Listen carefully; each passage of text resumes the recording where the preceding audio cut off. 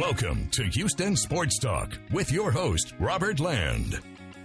Thanks for checking into the best Houston sports podcast. Joining me for Rockets Chatter is Cooper Klein, host of the NBA Draft podcast Upside Swings and contributor to the Rockets Chop Shop on YouTube. Go check out all his stuff. And great to catch up with you, Cooper. Happy holidays, brother. Yeah, happy holidays to you as well. Hopefully, the Rockets will continue winning and make the holiday season even better. Oh, yeah, that'd be fantastic. And, there was an interesting tidbit, and I don't know if you caught this, but 97.5's John Granato this morning on his radio had this. Cooper, you got to keep in mind, Granato's friends with Tillman, talks to him regularly, and he said, quote, "This offseason, this organization did not think that Alperen Sengun would be on the team." So basically, Tillman must have told Granato they were going to deal Sengun if they signed Brook Lopez. And Cooper, their lack of confidence in Sengun pretty much lines up with a lot of the rumors I heard all last year and through the offseason, which is another reminder of Rafael Stone's inability to evaluate. And it's a concern for me. I don't know how you're looking at it, even though, they've got some stuff going right now. I'm still worried about that guy. Yeah, from everything I've heard, the Rockets front office is very diverse in thought and philosophy.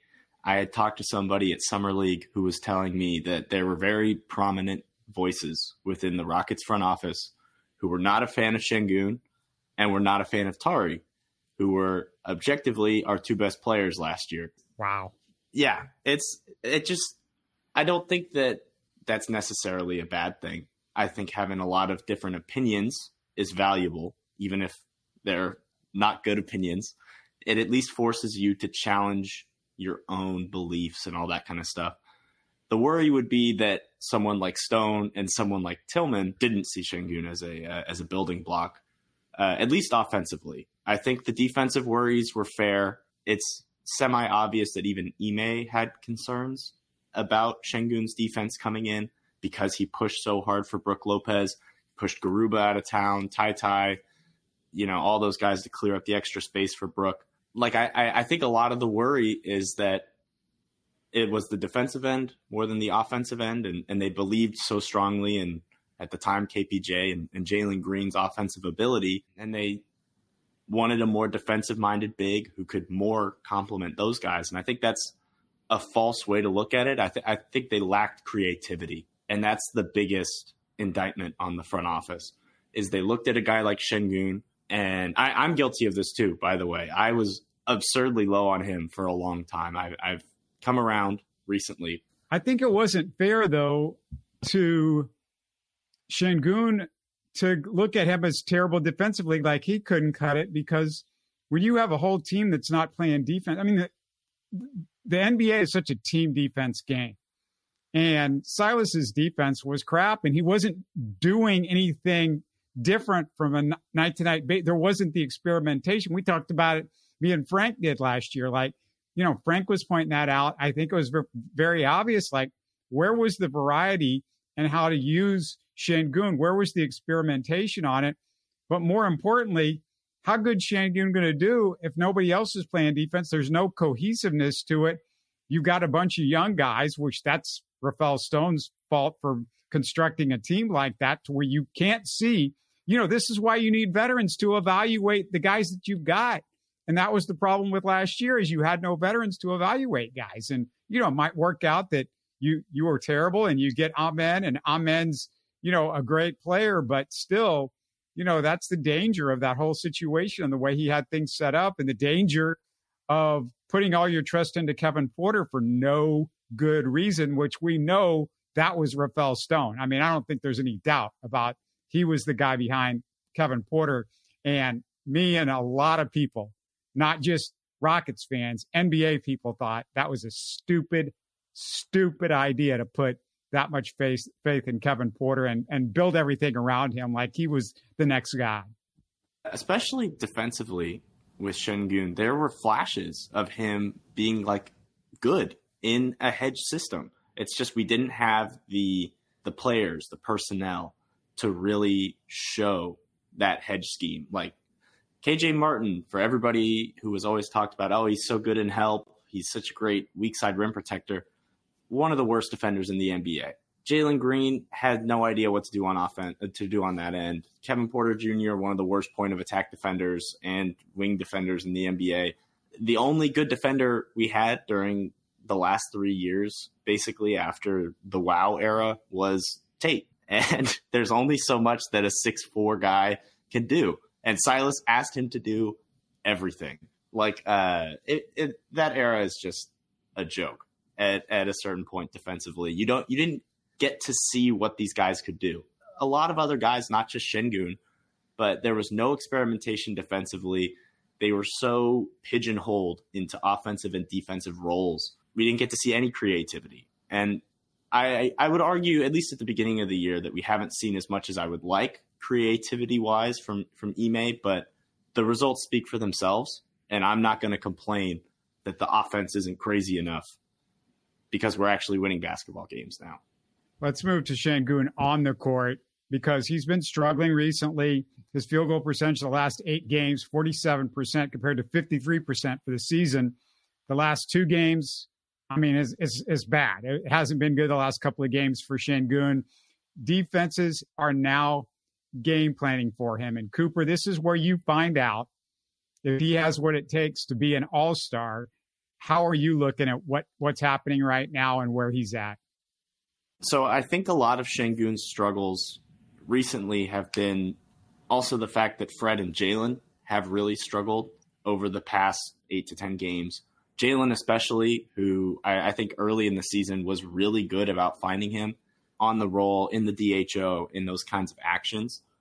The worry is that Jalen is so easily game planned for defensively because he throws 2 passes.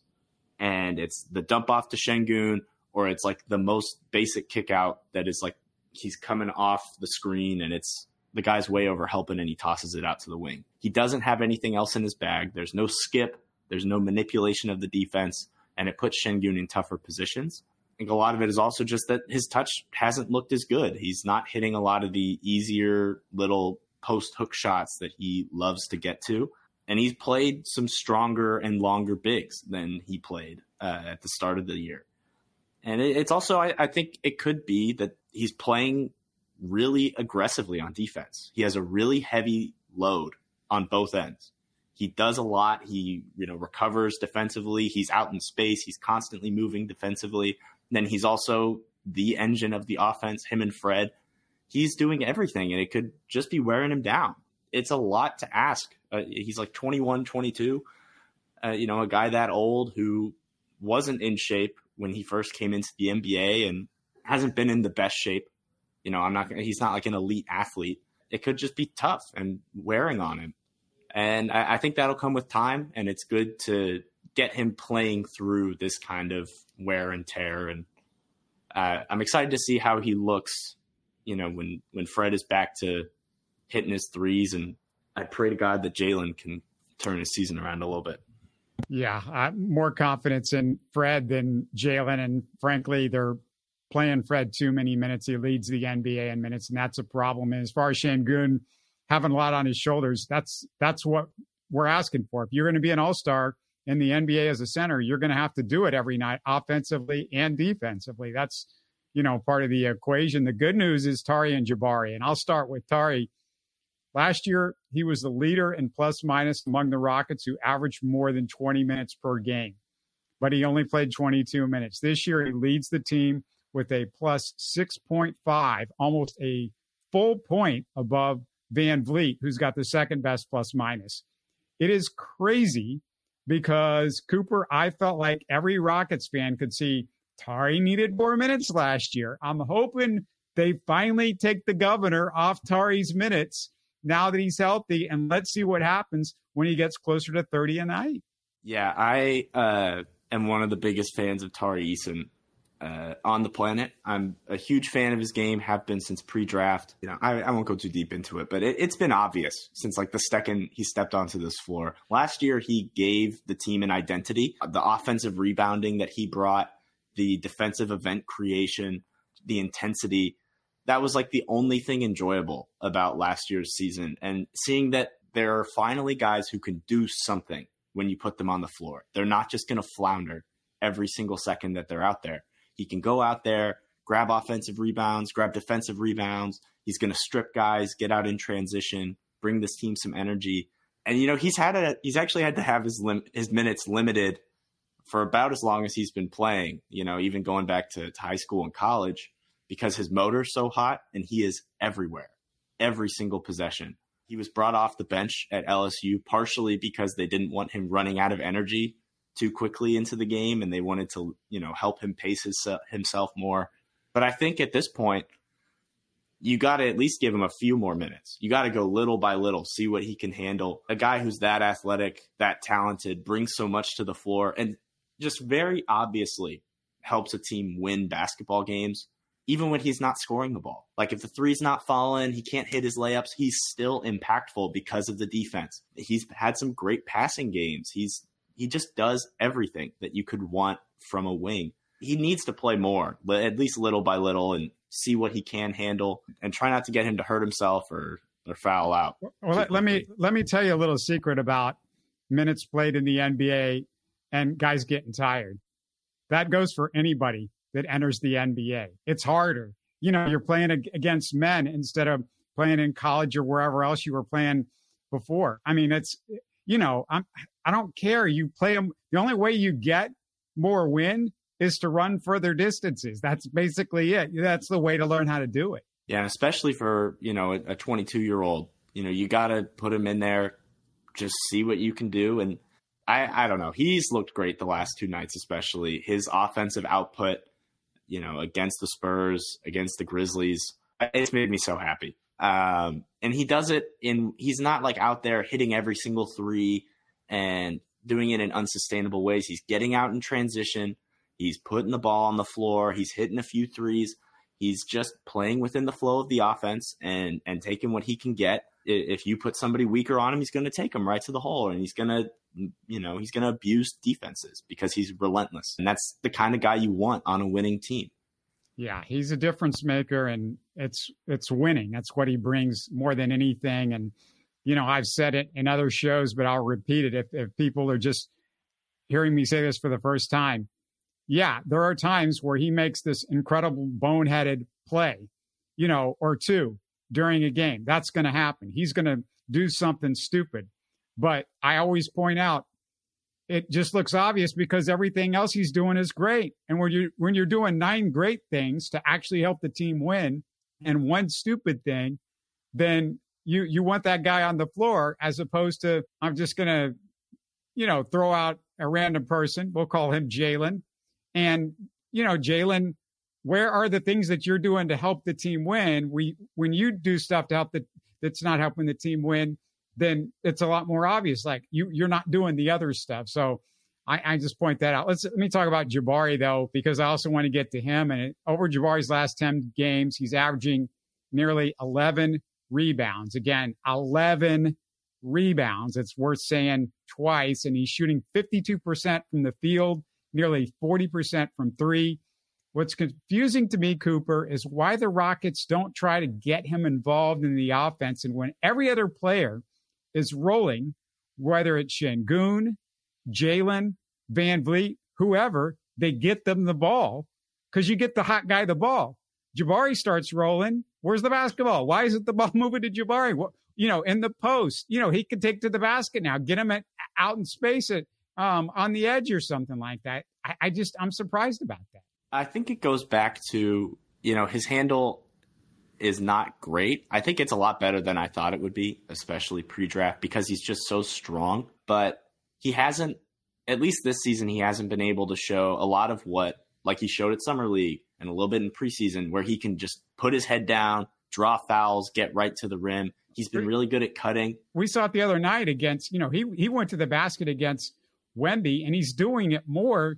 It's as though they're not giving him that if he screws up twice, he doesn't get it. Whereas Jalen can screw up 30 times. And it's like, well, yeah, you got to keep giving him the ball and give him a chance to do it because that's the only way he's going to learn. Jabari screws up twice, yank him from the game, don't give him the ball. It's like there's two sets of standards between those two guys. I don't know what's going on with the offense. I think Jabari really struggled to start the year, and seeing him, how he's turned it around. And it's really weird because every single game, step by step by step, he'd fix one little thing that he messed up to start the year and in preseason. It's like, oh, I'm getting back cut too much.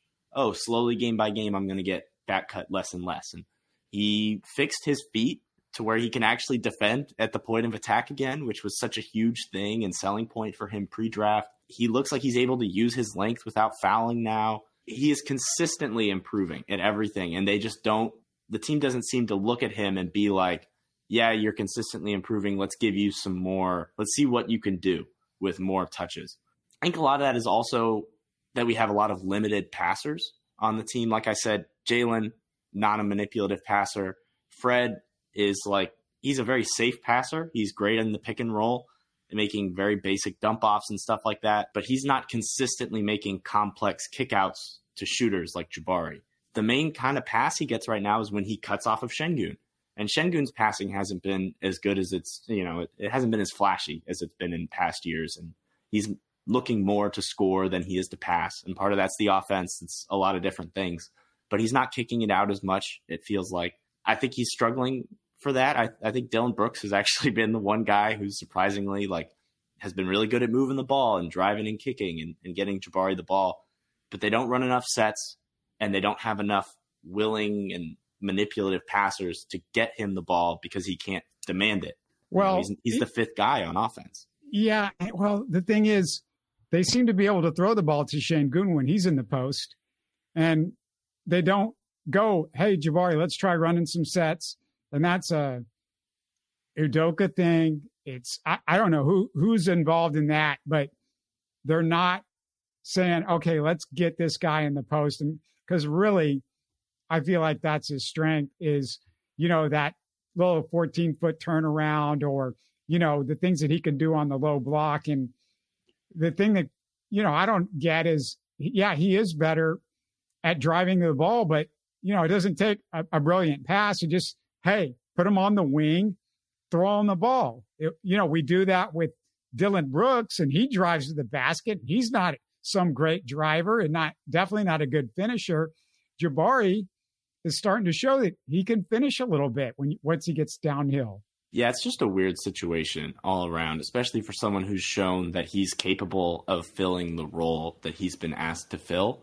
The one thing I can think it is it's kind of like what they've done with Amen and Tari, where they're kind of forcing them to earn it and slowly but surely building things up. And it's like Tari's minutes. Why are they not higher? Well, we're going to go slowly, bit by bit, see what he can handle, all this kind of stuff. Got to make sure that you do take all the proper steps on this winning team. Tari's playing behind Dillon Brooks, who we just signed for $20 million.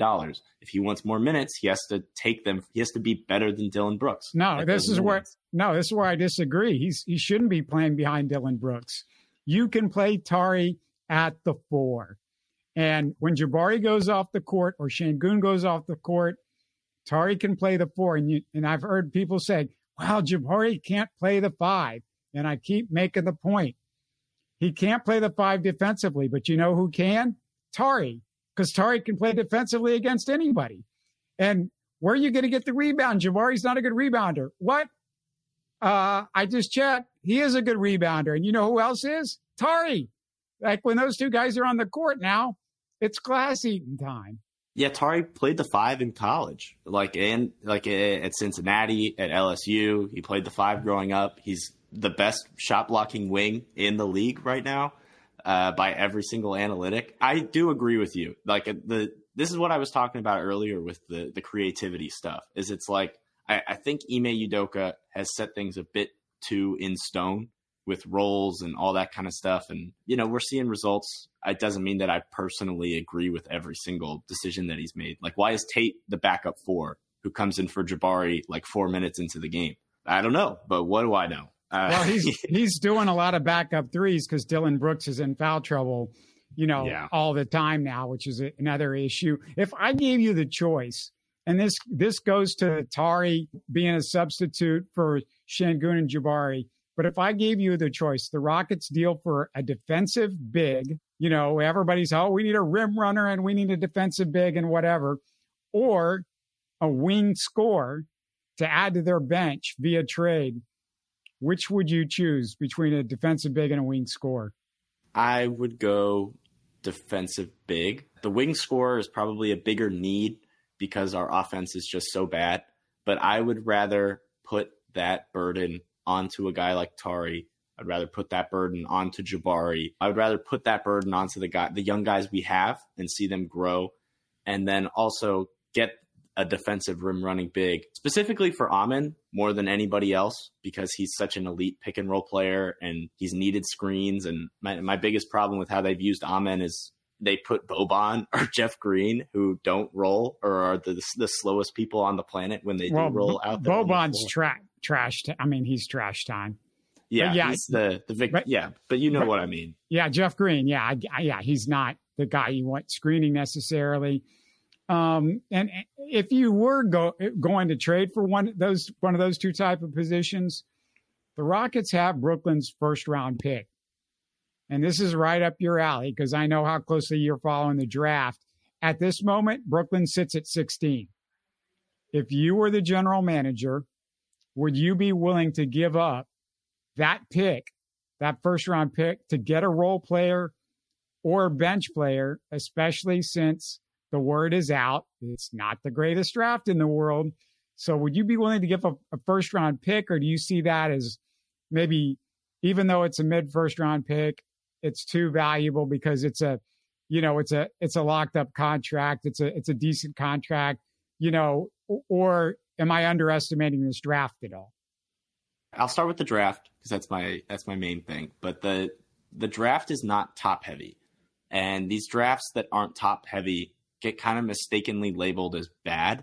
Think of like 2020, which has produced like Desmond Bane, Halliburton, Vassell, Ant, LaMelo, all these different guys who are incredibly talented and good at basketball. And they have more depth than you could ever imagine. What ends up happening with these kinds of cycles with the draft classes is you have these really strong classes that are perceived to be strong. And so more guys go back to college. Like last year, I think 4 or 5 guys that I would have taken in the first round went back to college. And so they're going to come out next year because they have a higher chance of being a first round pick because it's a perceived weaker draft. But because of that perception, there's all these different guys who are declaring, who think that they have a shot at being a first round pick. So you end up getting more depth in these weaker drafts than you do in stronger, more top heavy drafts, even though there's not really a correlation between the strength at the top and the depth of the class.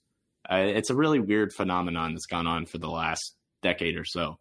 All that is to say, I think this is a deep class. There's a lot of wings, forwards, and bigs that could all really help this team. There's some interesting scorers, deep in that draft that you could get. There's some really funky bigs who could come off the bench that are really strongly defensively slanted. And there's some really elite defenders in that, 12 to 20 range that could, be a guy who could come in and play immediately as a rookie or go to the G League and develop. And if we hadn't hit on guys like Sengun, Tari, Whitmore, with those later picks, I would be more worried. If we were a team like the Lakers, who are physically incapable of making a good pick in the mid first, I'd trade it in a heartbeat. But the brain trust in the Houston front office can at least do a decent job of finding somebody worth gambling on in that mid first round, that I wouldn't trade it for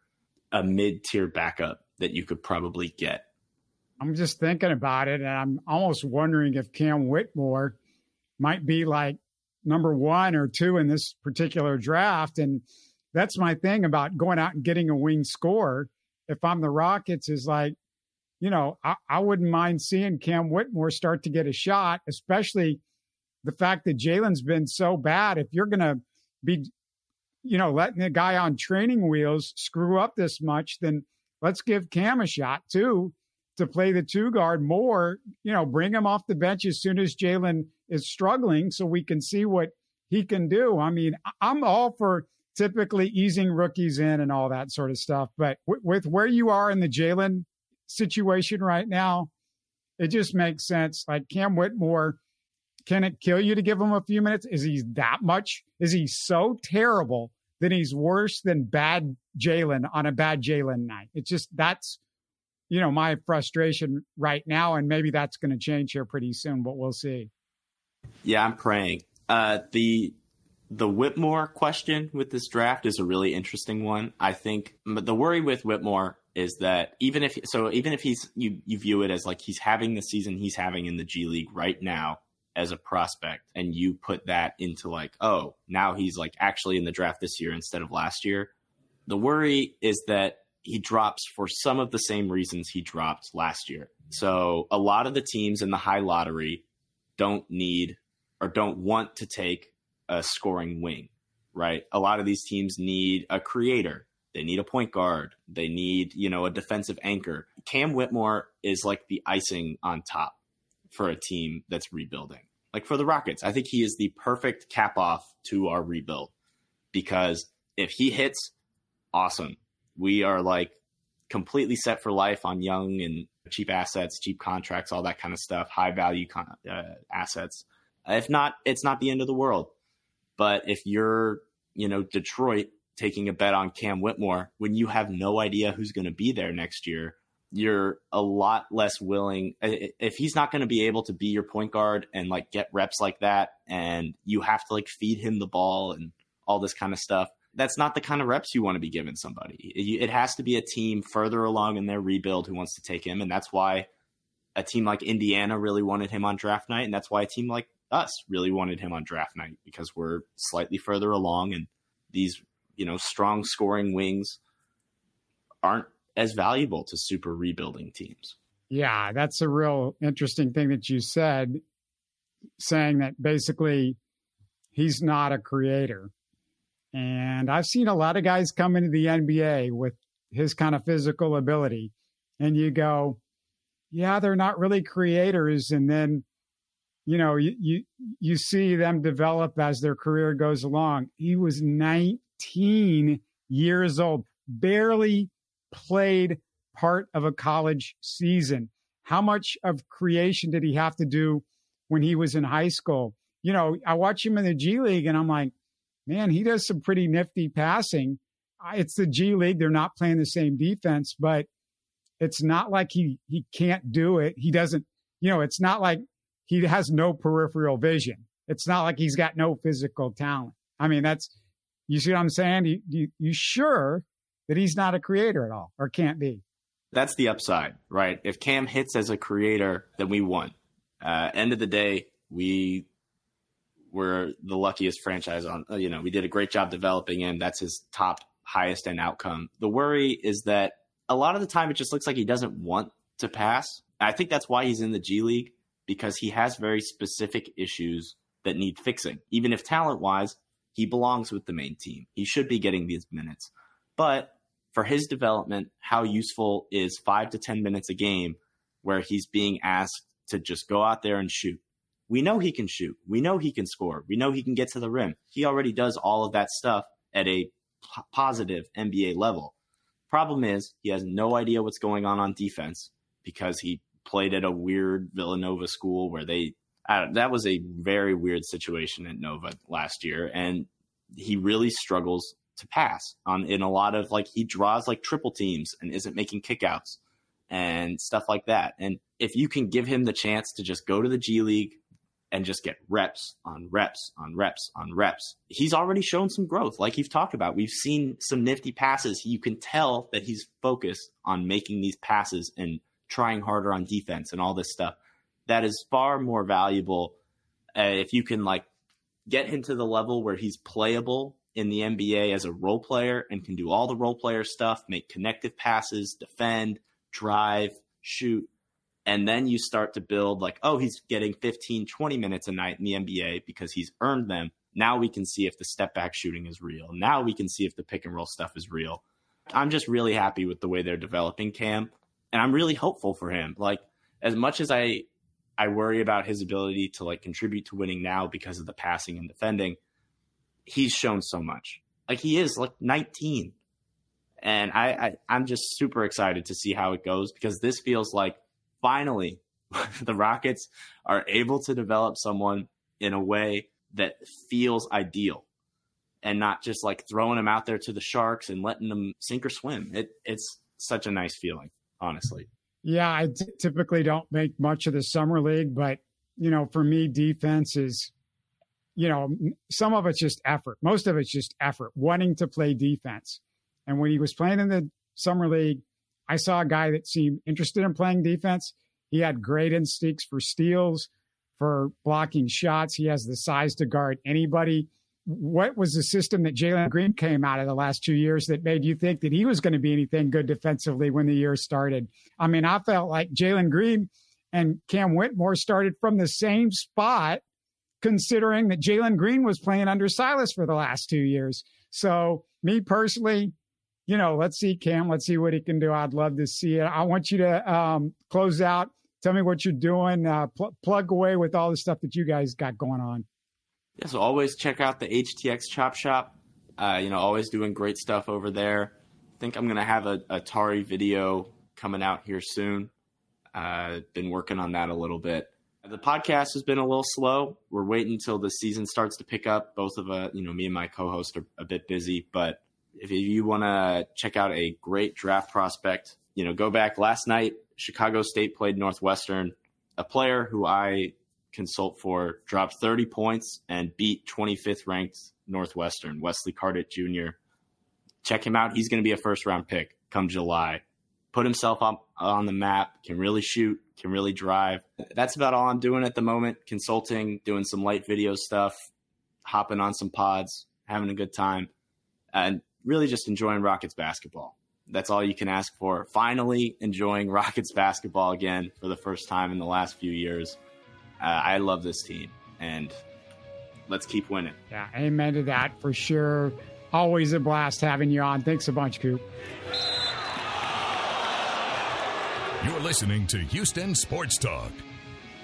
Hey, don't forget to support us by subscribing and commenting on YouTube. You can always listen to us on Spotify, Apple, or your favorite podcast app. Tell your friends about us and share our show links on social media. Spread the word, everybody. Thanks for listening.